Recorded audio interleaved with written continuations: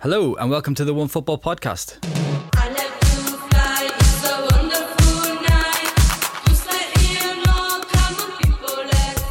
Ryan is right there. What had you so delayed? The trams are an absolute mess at the moment. The M10 I hear all over the show. Everyone in Germany is on strike this week. Yeah, it's fucked up.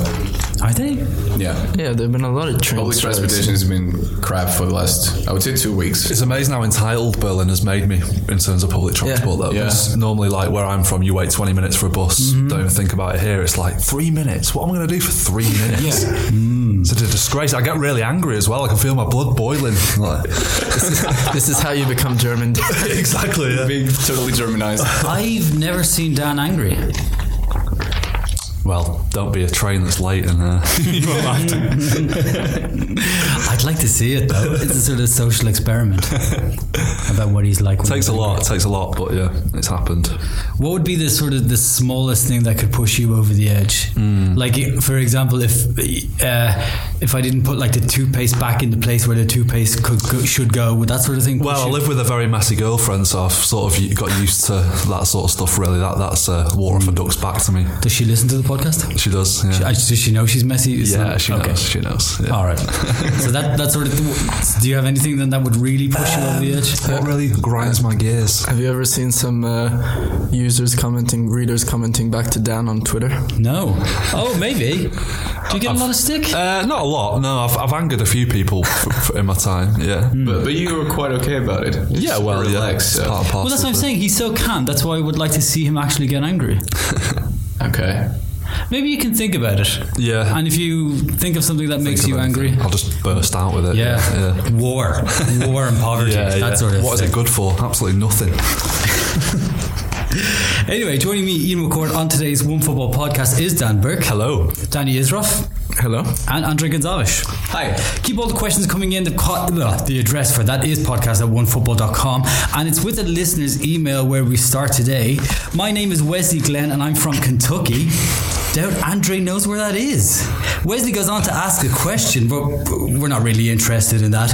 What will we, Is this is Kentucky in the US? Yeah. I don't think there's another Kentucky, is there? We have listeners in Well, I Kentucky. have no idea why. Well, yeah, I'm interested to know why Why did these he pick me? shots fired at Andre. I'm actually quite good at geography, so I don't see it coming. And I know where Kentucky is because I right up there beside California, right? I used to watch a TV show named Justified, and it was shot in Kentucky, and between Lexington and a made-up county called Arlen. That's interesting because I've actually been to Kentucky, believe it or not, and I have no idea where it is. Not a clue. But I'm really happy there's And you're some, a New Yorker. yeah. I'm really happy. That's that why, actually. some people from Kentucky interested in football besides the usual things like weed and math. So, Jesus, Andre. Wow. And fried chicken. Don't forget that. and fried chicken. Yeah. I've never eaten KFC. What? Never. That's mental. Not No, I once don't in my think I life has KFC chicken passed my You lips. never Wow. had it? I never had it either. Yeah. Wow. Wow, join the club. Yeah. Great. Well, it's really weird. It's like a 50% in Yeah. this podcast. What were you- 50% never tried KFC. What were you doing in Kentucky? I was interning one summer for an internet broadcasting company that Is this for real? went bust pretty quickly, and for reasons that I still don't understand, I managed to swindle myself into a trip to Kentucky, and we went out there and spoke to people. I didn't do much else. Where to? Yeah, I think it was Lexington, I Lexington. believe, but it's hard to tell because I think it all kind of looks pretty similar. I don't want to diss the bluegrass state, but I tried to Google a couple of interesting facts and I actually couldn't find one whatsoever. They're good at horses. They have like the a Kentucky Derby, Derby. yeah. Yeah, so is Ireland. I mean, don't hear us bragging about it. Anyway, so Liverpool did it. A 1-0 win over Napoli sees them through to the next round. Dan and Danny, you both watched this. What did you make of it? I was surprised that it was a 1-0 win for Liverpool, actually. Oh. I was a bit disappointed with Napoli in the second half. They didn't seem to be much urgency to the play. It was like, a couple of games ago, I think Carlo Ancelotti said, if we don't go through now, this position we're in, we're assholes, was his exact words. words. Really? And they didn't go through, and they sort of looked like they just didn't have much fight in them in that, aside from a sort of late salvo where they nearly scored at the end there. Mm-hmm. It was a bit weird that the game just kind of passed them by. So Danny, Liverpool deserved winners then? Yeah, I think so. I mean, they could have easily had a second goal on a number of occasions, but actually it was an interesting situation because the second goal wouldn't have changed anything. Yeah. Napoli still would have gone through just by scoring one.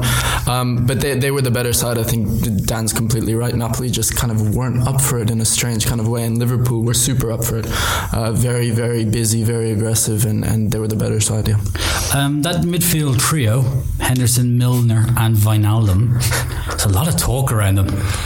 Pace wouldn't be their thing. No, I mean, I think if Liverpool ever realise that Jordan Henderson's trash, then the rest of Europe's in a bit of trouble, aren't they? Because I don't rate him at all. I think he's got the turning circle of a HGV lorry, hasn't he? He just doesn't offer very much apart from a bit of leadership in the middle of the park. The whole thing's really bizarre, and I was actually speaking to my Liverpool sporting friend Scruffy, and I think it's a lot of credit to Jurgen Klopp because he's managed to turn Henderson, Milner and Wijnaldum into a real machine and actually a good midfield.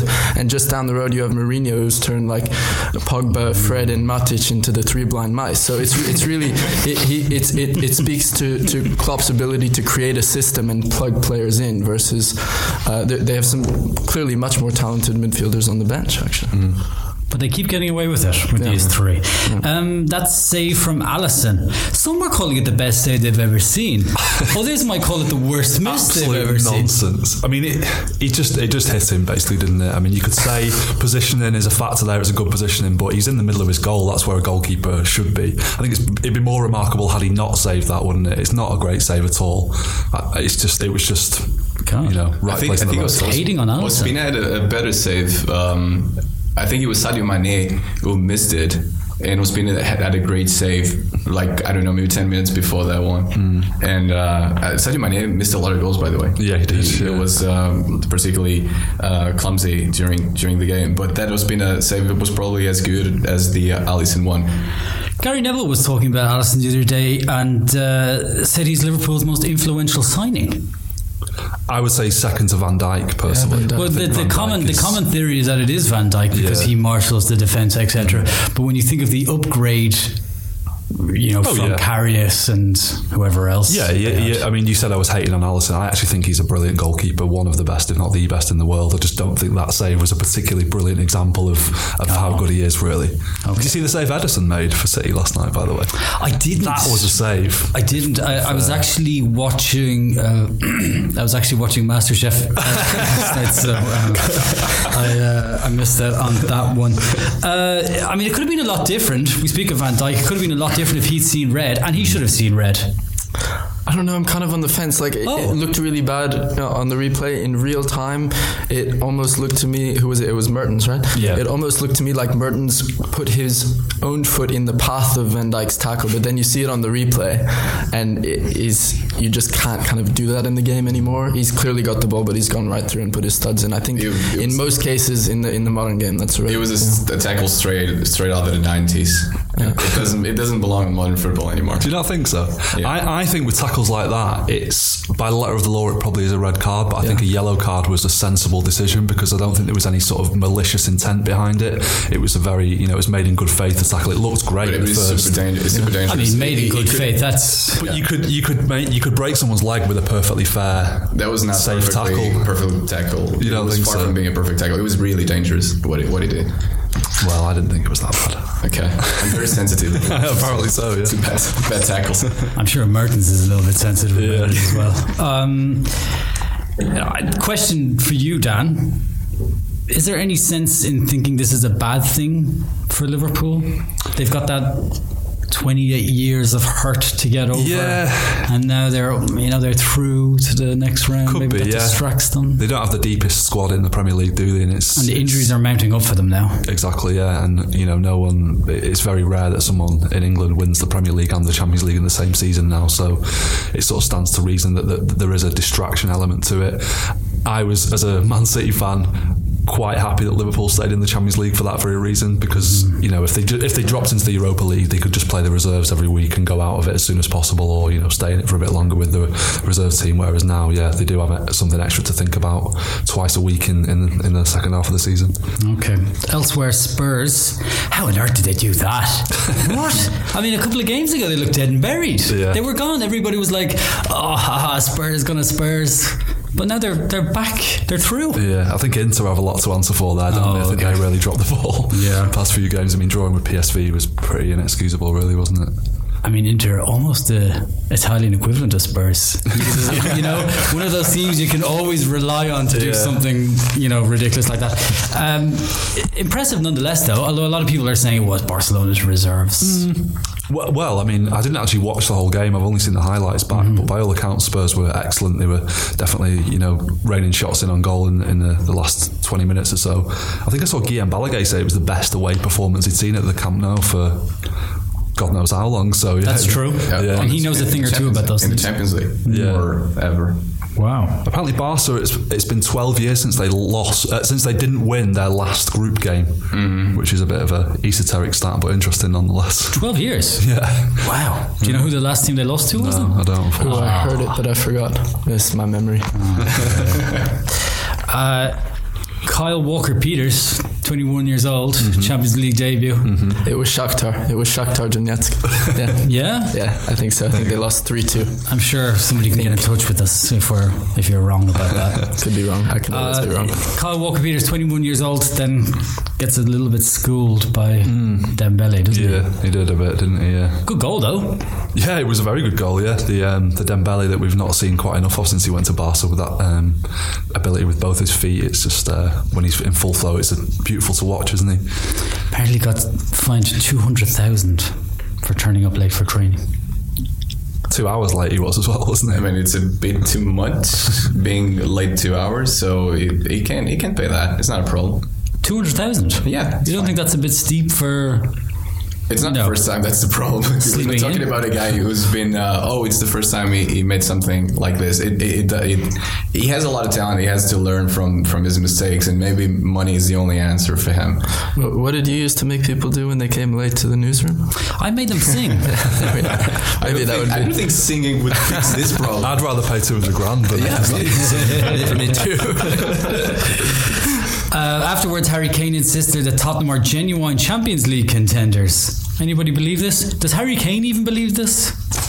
Tottenham? I think he probably does. No, but I think he also kind of has to. I mean, what's he going to say? No, we can't win the competition. I think players have to believe that, and they have to say that, but I don't think anyone is seriously considering the possibility that Tottenham can win the whole thing.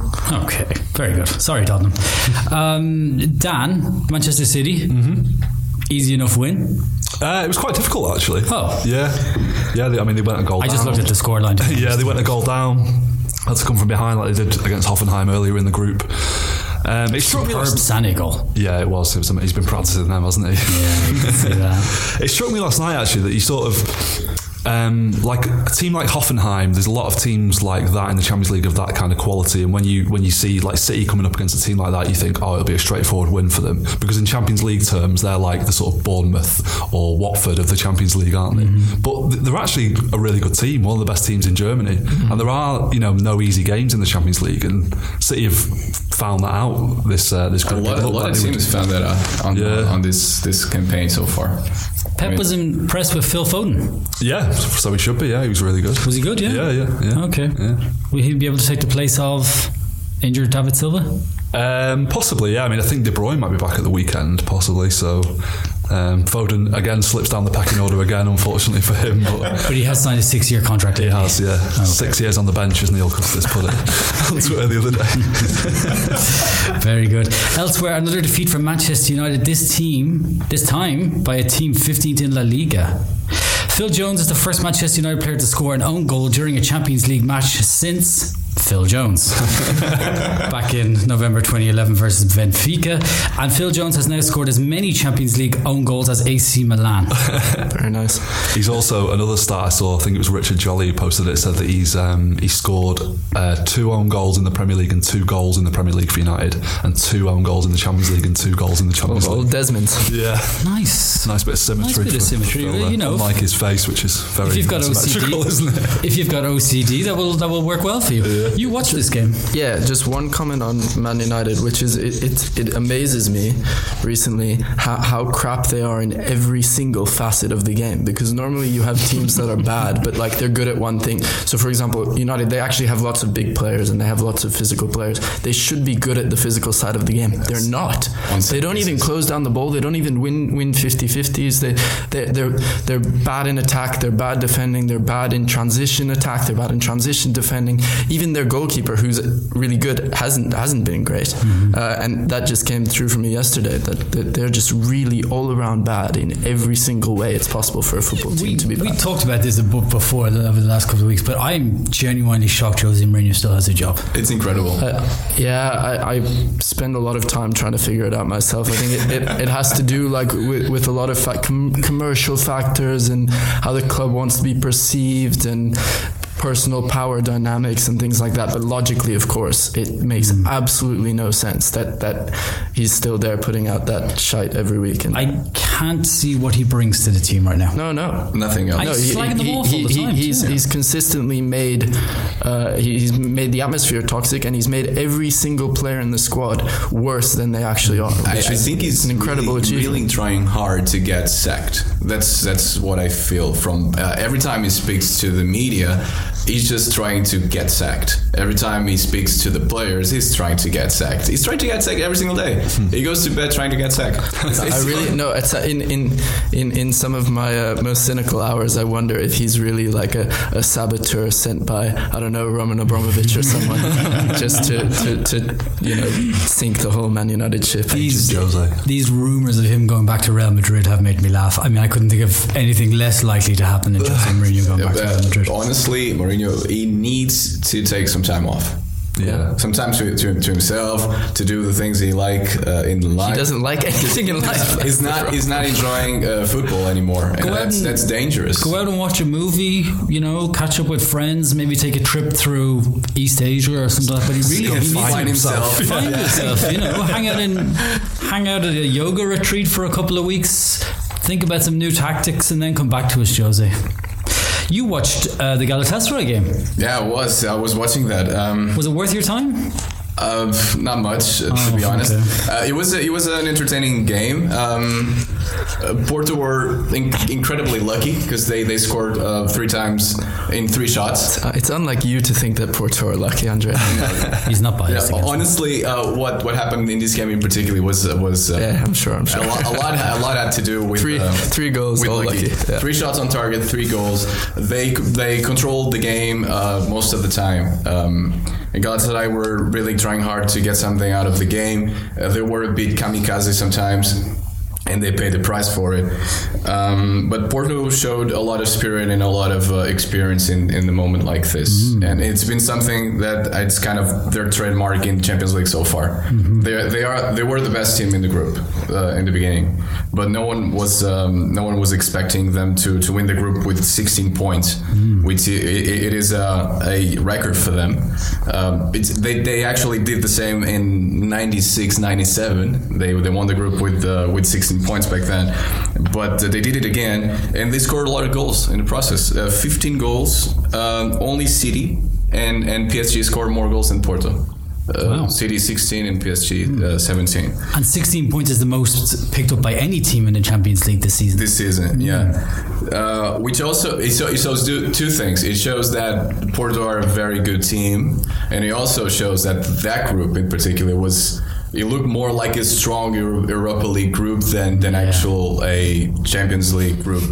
However, what they did is remarkable, and it gives them a huge boost confidence-wise when it comes to the next stage. We'll get Liverpool in the next round and get knocked out. It might happen. given that boost and how well they're playing and all of that sort of jazz, how far can they actually go in the Champions League? Well, it depends on what they're gonna get on the draw on Monday. I honestly, from the clubs that are second place, Liverpool is probably the only one that they should avoid at all costs. Not because this Liverpool is incredible. I don't think they're incredible. They have two faces. When they play at home, they're incredibly powerful and dangerous. When they play away from home, they've been frankly horrible this season. They lost 3 times away from home, which is something that you don't expect from Liverpool, a team that's supposed to fight for the Champions League. But they showed that in Anfield, they are incredible. It's probably the team that takes more from playing at home in the whole competition in the Champions League. So if they can avoid Liverpool, they can go through against any other contender. Wow, very good. Draw, as you say, is next Monday. Anybody want to name dark horse and a favourite for me? Favorite? Yeah, go for your favourite first. Well, in the beginning of the season, I was saying that Juve and City were the main contenders to win the trophy. And I'm still with the Juve. With City, I'm not that sure because they have a problem at home with Liverpool. They're going to be fighting for the league title and the Champions League at the same time. It might be a bit tricky for them. With Juve, they don't have that problem in Italy because they're going to win the league with 25-30 points. Okay. So you're going with Juve? My bet, I think Juve. Dan? I would go with Juve as favourites as well. Dortmund are my dark horse. Yeah, it makes sense. You stole both of mine. Well, Juve was fair. All right, I'll say City are the favourites then. Juve and Dortmund. And you're going with Juve and Dortmund as well? Yeah, I just think Juventus have everything. They have the experience. They've been there, done that, and they have Ronaldo now. I can see it being their time. And yeah, I think Dortmund have really impressed, and they're the kind of team that can do a bit of a Liverpool from last season and make it quite far, for sure. I would also like to mention one team that I watch all games and I really like them in all games. Lyon? Ajax. Oh, okay. I really like them. Of course, it's a bit complicated for them because most of the team is like 19-20. So when it comes to a big moment, you might see it on the pitch that there are just a bunch of kids that know how to play football quite well. But I really like the way they play. It's quite enjoyable to watch. Okay. Given how everything is going for Real Madrid, I'm almost 100% sure they're going to win it. I just can't see it being. I can't see it being anything else. Now, last weekend, the team formerly supported by me, Atlanta United, won their first ever MLS Cup. Why formerly? I switched to LA this season. LAFC. I got blinded by the whole glamour, black jerseys thing. You know, I'll go back to Atlanta. That's now that they've won. now that they've won. I like to pick a different team every season. Just keeps it interesting for me. But it was just their second season, 2-0 win over Portland. Deserved champions, Dan, you know? Yeah, absolutely. Before we start talking about it, I just want to make some noise for myself because I'm normally very bad at predictions, as we've seen. It would be exactly. You remember the last time I was on the podcast who I said would be in the final? Yeah, I remember that. Was it Atlanta Portland? Yeah. When the final when the two finalists were decided, I remember that. Oh, yeah. Damn, Danny said exactly this. I'm a visionary. Anyways, question: is it deserved? Yeah, absolutely. And I think that's the interesting thing in MLS is it doesn't happen every season that the best team in the league over the course of the season actually ends up winning MLS Cup.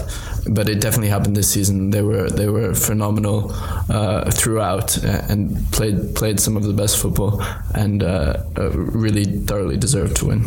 Joseph Martinez. Yeah, fantastic. He was the MLS Cup MVP. MLS Cup MVP of the regular season, and he also broke the record for most goals scored in a single MLS season. So I think did He'll be attracting a lot of interest for a return back to Europe. They just signed Pity Martinez this winter. Yeah, I think it's in preparation for some of those guys leaving for sure. So anybody else? I mean, he's obviously the he's the one. The other one you have to mention is Miguel Almiron, who also attracting a lot of interest from Europe. He had a tremendous season in Atlanta's first year 2 years ago, and really followed it up this season with a very nice, balanced, mature. Going to Newcastle, isn't it? Mature. We're hearing lots of Newcastle. I think that would be a good move for him. I think that's about his level to establish himself in Europe. He's been compared to Gareth Bale. I wouldn't say he's that kind of player. Okay. I don't know who was doing the comparing. Might have been his agent to put that out there. Okay. It was, of course, Tata Martino's last game in charge. Yes. He'll almost certainly take over Mexico.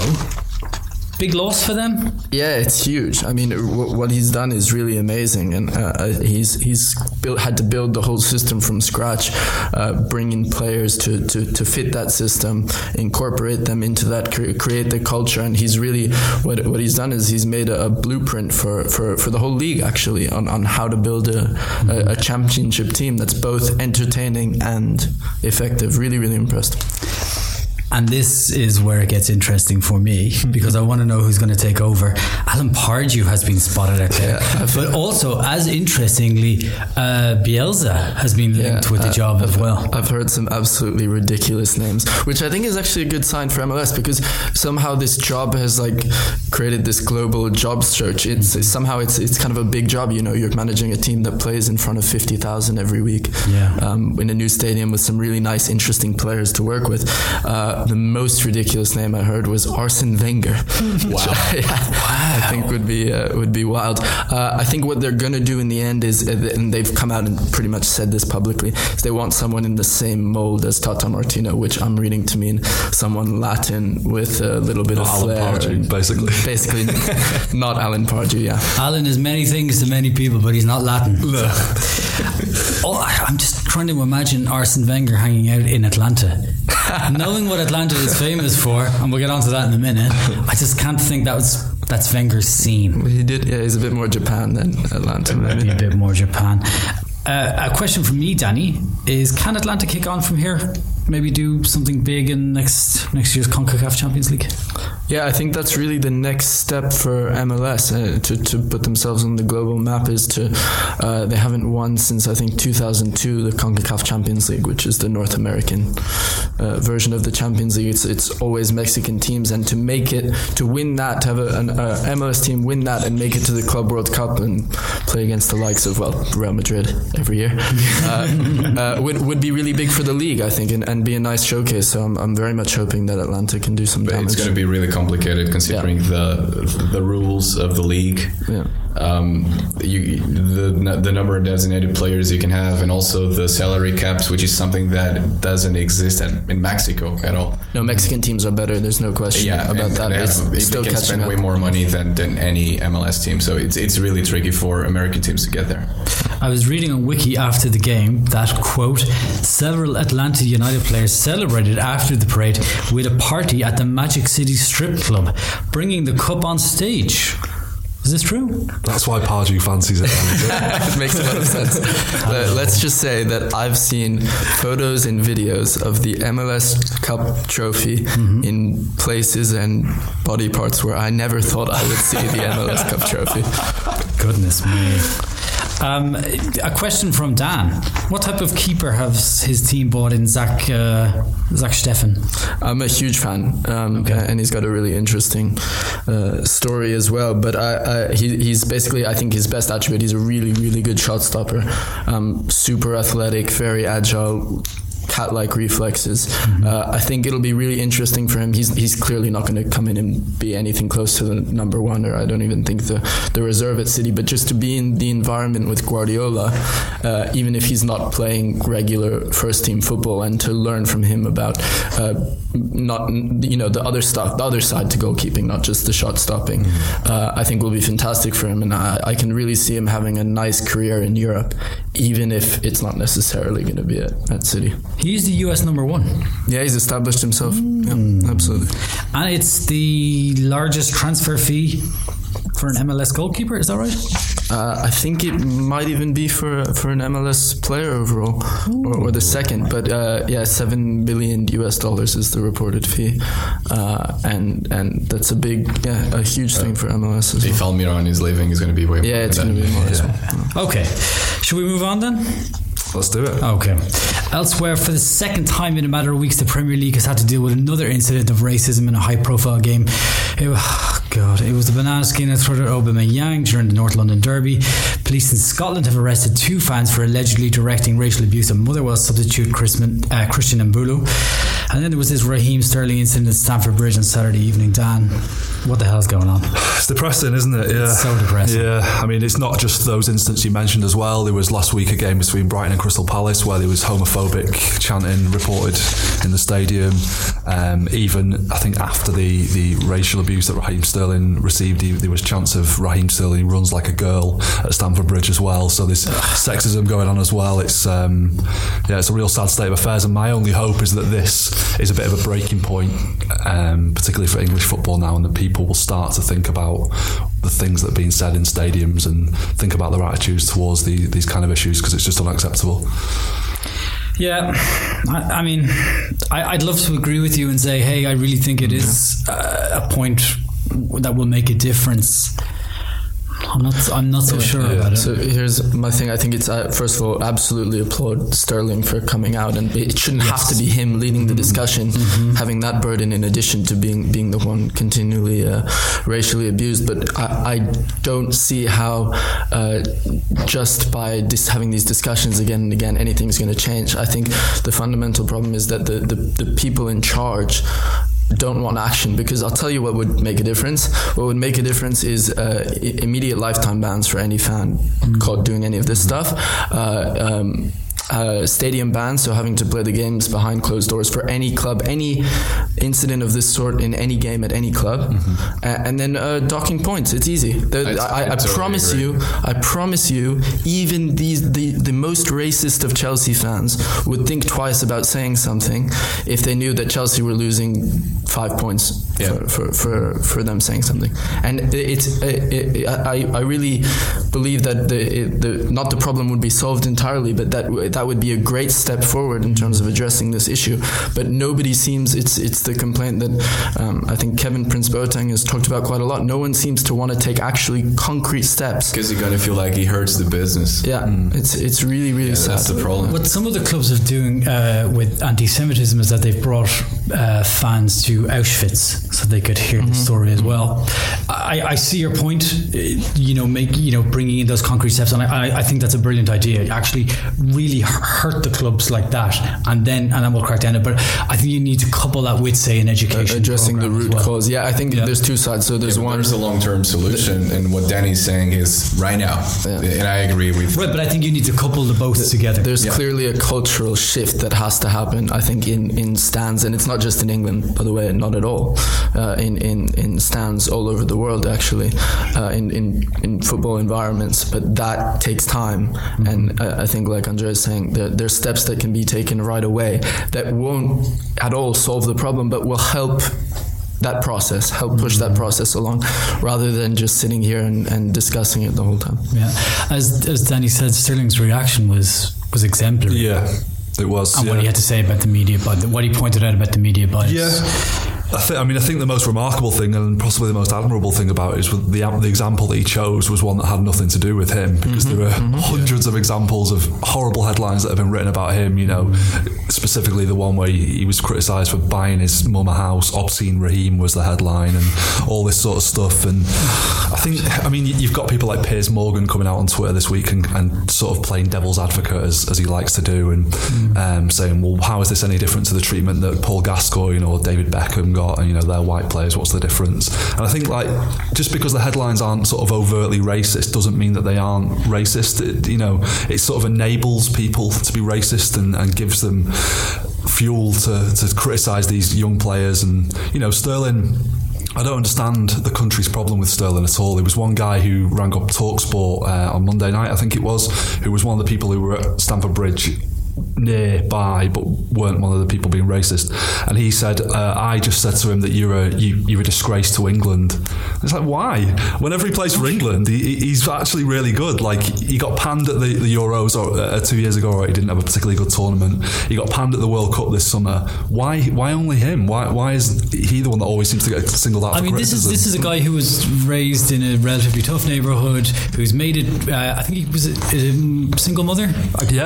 Single mother. Has made his way from London via Liverpool to Manchester City to play for one of the best teams in the land, not even in England, in the world.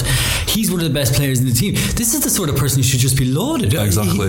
No, and not only that, he goes about his business, I think, in a really admirable way, and he's a very strong character, and he seems to be a very decent, well-grounded guy, just from what we see of him. And so, aside from the fact it shouldn't have to be that you have to be a really great footballer to not be racially abused. It should be just that you're a human being, right, and a great human being at that, and that should hopefully be enough. According to figures from Kick It Out, reports of discriminatory abuse in football increased 11% last season, a sixth successive annual rise. Ian Wright said it's going back to the bad old days. It really is a worry. I mean, I think sport has always provided a window into society as a whole, hasn't it? And I think bigotry is on the rise in society all over the world. You've got the rise of the far right everywhere, and it's just a byproduct of that, really. Racism never went away. People are just less ashamed to express their racist and bigoted views nowadays, and it's very sad. But I will say one positive on kind of the flip side of that is, if an incident like the one at Chelsea had happened maybe 15, 20 years ago, I don't even think there would have been a discussion about it. So at least the fact that now it's kind of in the public consciousness is maybe just looking a bit at the silver lining, something of a good thing. Okay. Elsewhere, podcast at onefootball.com is where you can get all your questions in, which is exactly, if I can even say the word, what Joel has done. He asks, can you explain Real Madrid? They're great in the UEFA Champions League, but a bit crap in LaLiga. Why is this happening? Is this a Spanish style of play that's making them crap? I should say Joel wrote this question before Real Madrid's record defeat. But even before the incredible thing that happened yesterday, I don't think that Real Madrid were particularly brilliant in the Champions League. Okay, well, can you explain Real Madrid? Because that's quite a good question, that. When you look at Real Madrid right now, they're basically paying the price of some very bad planning in the beginning of the season, and it's not something that you can work out in just 2-3 months. It's going to take some time. You mean letting Ronaldo go and the lack of action in the transfer market was absolutely disturbing. Yeah, holding on to Benzema, that sort of thing. Going for Lopetegui was also something that we didn't understand. We discussed that on the podcast some months ago. And this Solari solution is not ideal, but is the one was available at the time. And why is it not ideal? Because I don't think Solari is going to fix Real Madrid's problems. It's not. Most of the problems are not coach related. It's more about the structure. It's the end of a project. It ended. They should have started over, like a total reboot by the end of the season. Like when a man like you mean the cycle of the players? Exactly. Exactly. The team needs new faces. They also need. They needed a coach with a strong signature, and all the decisions they made at the beginning of the season were highly questionable, and they're going to pay the price over the season. We all know that they're not going to win the league. The Champions League miracle might not happen again, and they always have Sergio by Ramos. the end of the season, this could be It could be a learning season for Florentino Perez, I would say. Wow. You know what my beef with Solari is? He doesn't play Isco often enough. One of me and yours favourite players. I really like Isco. Why is he not playing Isco? Is it just to annoy me and you? I hope so. Okay. No, Isco is, as we all know, is a very talented player with a very unique style. Some people don't like it. They like, the guys who run more and they're stronger on the pitch and all that stuff. There are some rumors that Isco was a bit overweighted.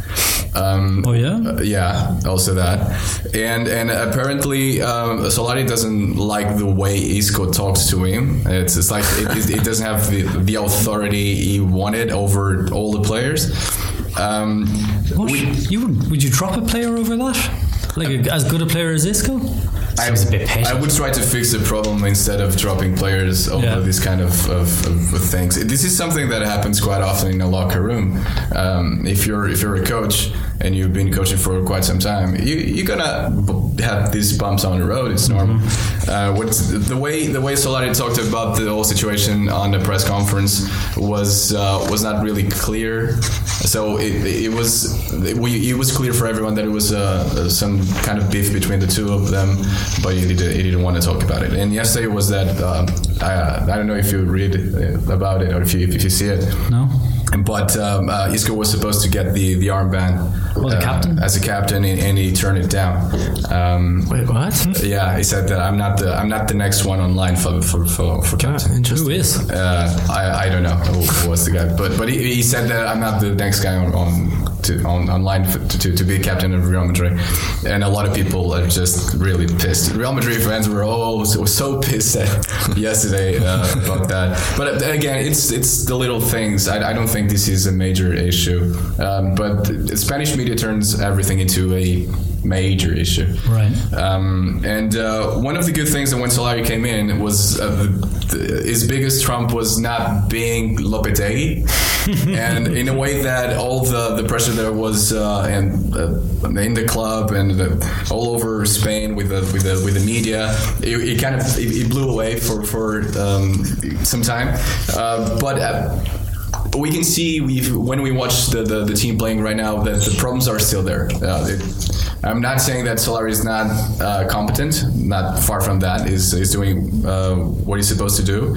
Real Madrid start beating teams that they were supposed to beat, but every once in a while they encountered some problems that remember us of the old times with Lopetegui. They were beaten 3-0 at Eibar in a game that was an absolute disgrace, and yesterday he decided to play some reserves, and he didn't win. And Gareth Bale. And Gareth Bale got injured again, which is, I mean, it doesn't matter if you're listening to this podcast in 2025. Gareth Bale is probably injured by this time. He's got to work on his golf game too. Anyway, at the southern end of Spain, there is Sevilla, the capital of southern Andalusia, famous for flamenco dancing, and the Gothic Sevilla Cathedral is the site of Christopher Columbus's tomb. I know lots about Sevilla, but not so much about Kentucky. But what I really want to know about Sevilla is can they fight for the title? Because they were top. I wish they can. I know where this is going. I like the way they play. I like the coach. I like the philosophy, and it would be nice to see a club like Sevilla fighting for the title with the structure they have. There's no Real Madrid this season, so I'm counting on Sevilla and Atleti to cause some troubles to Barca. Pablo Machin is a hell of a coach, and he came from second division to European football so quick. It's really remarkable. He was with Girona? He was with Girona, and before that he's from Soria, and he started at Numancia. He was supposed to be a decent player for Numancia, but he busted his knee when he was 23. So he quit the game and started studying to get a coach license, which he did right away. And then he coached kids at Numancia, B team, and got to the first team. He saved the team twice from relegation, second division, which at the time was kind of a miracle because the team they had was not great. And with Girona, they took them from second division to almost European football last season, playing an incredible football, which is the most important thing when I see Pablo Machin's teams is the way, the philosophy they have. It's quite attacking and quite beautiful. It's a nice 3-5-2. Yeah, a very nice 3-5-2 with two very open wingers, Escudero on the left and Dan's beloved Navas Revitalized. Don't remind me of that guy. Yeah. Yeah, and the three guys that usually play in the middle, they know how to treat the ball quite well. Franco Vasquez, Banega, Roque Mesa. Sometimes Sarabia plays there. So I really like to watch him play. He sort of reinvented Banega as a defensive midfielder, which is interesting. He started as a defensive midfielder. Oh, did he? Yeah, it was like the classical deep lying playmaker when he started, and now he's going back to basics, and he does that really, really well. And also there's Ben Yedder and André Silva. They're both scoring in almost every game. That helps a lot. Yeah. The nice story about Machine, the day he won his first game with Girona, he celebrated by going to the cinema, and he was one of only two men sitting silently in the dark. What did he see?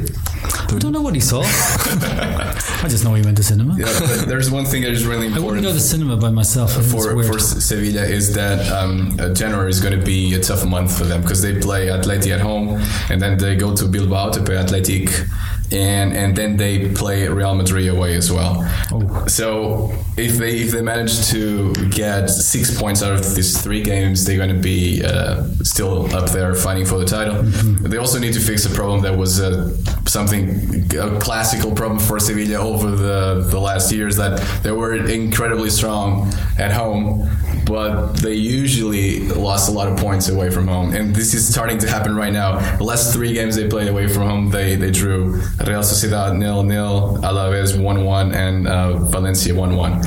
I'm worried they're going to run out of gas. They've been playing since July. Yeah, non-stop. And I think that they need probably to sign a couple of players so they can have like a deeper squad.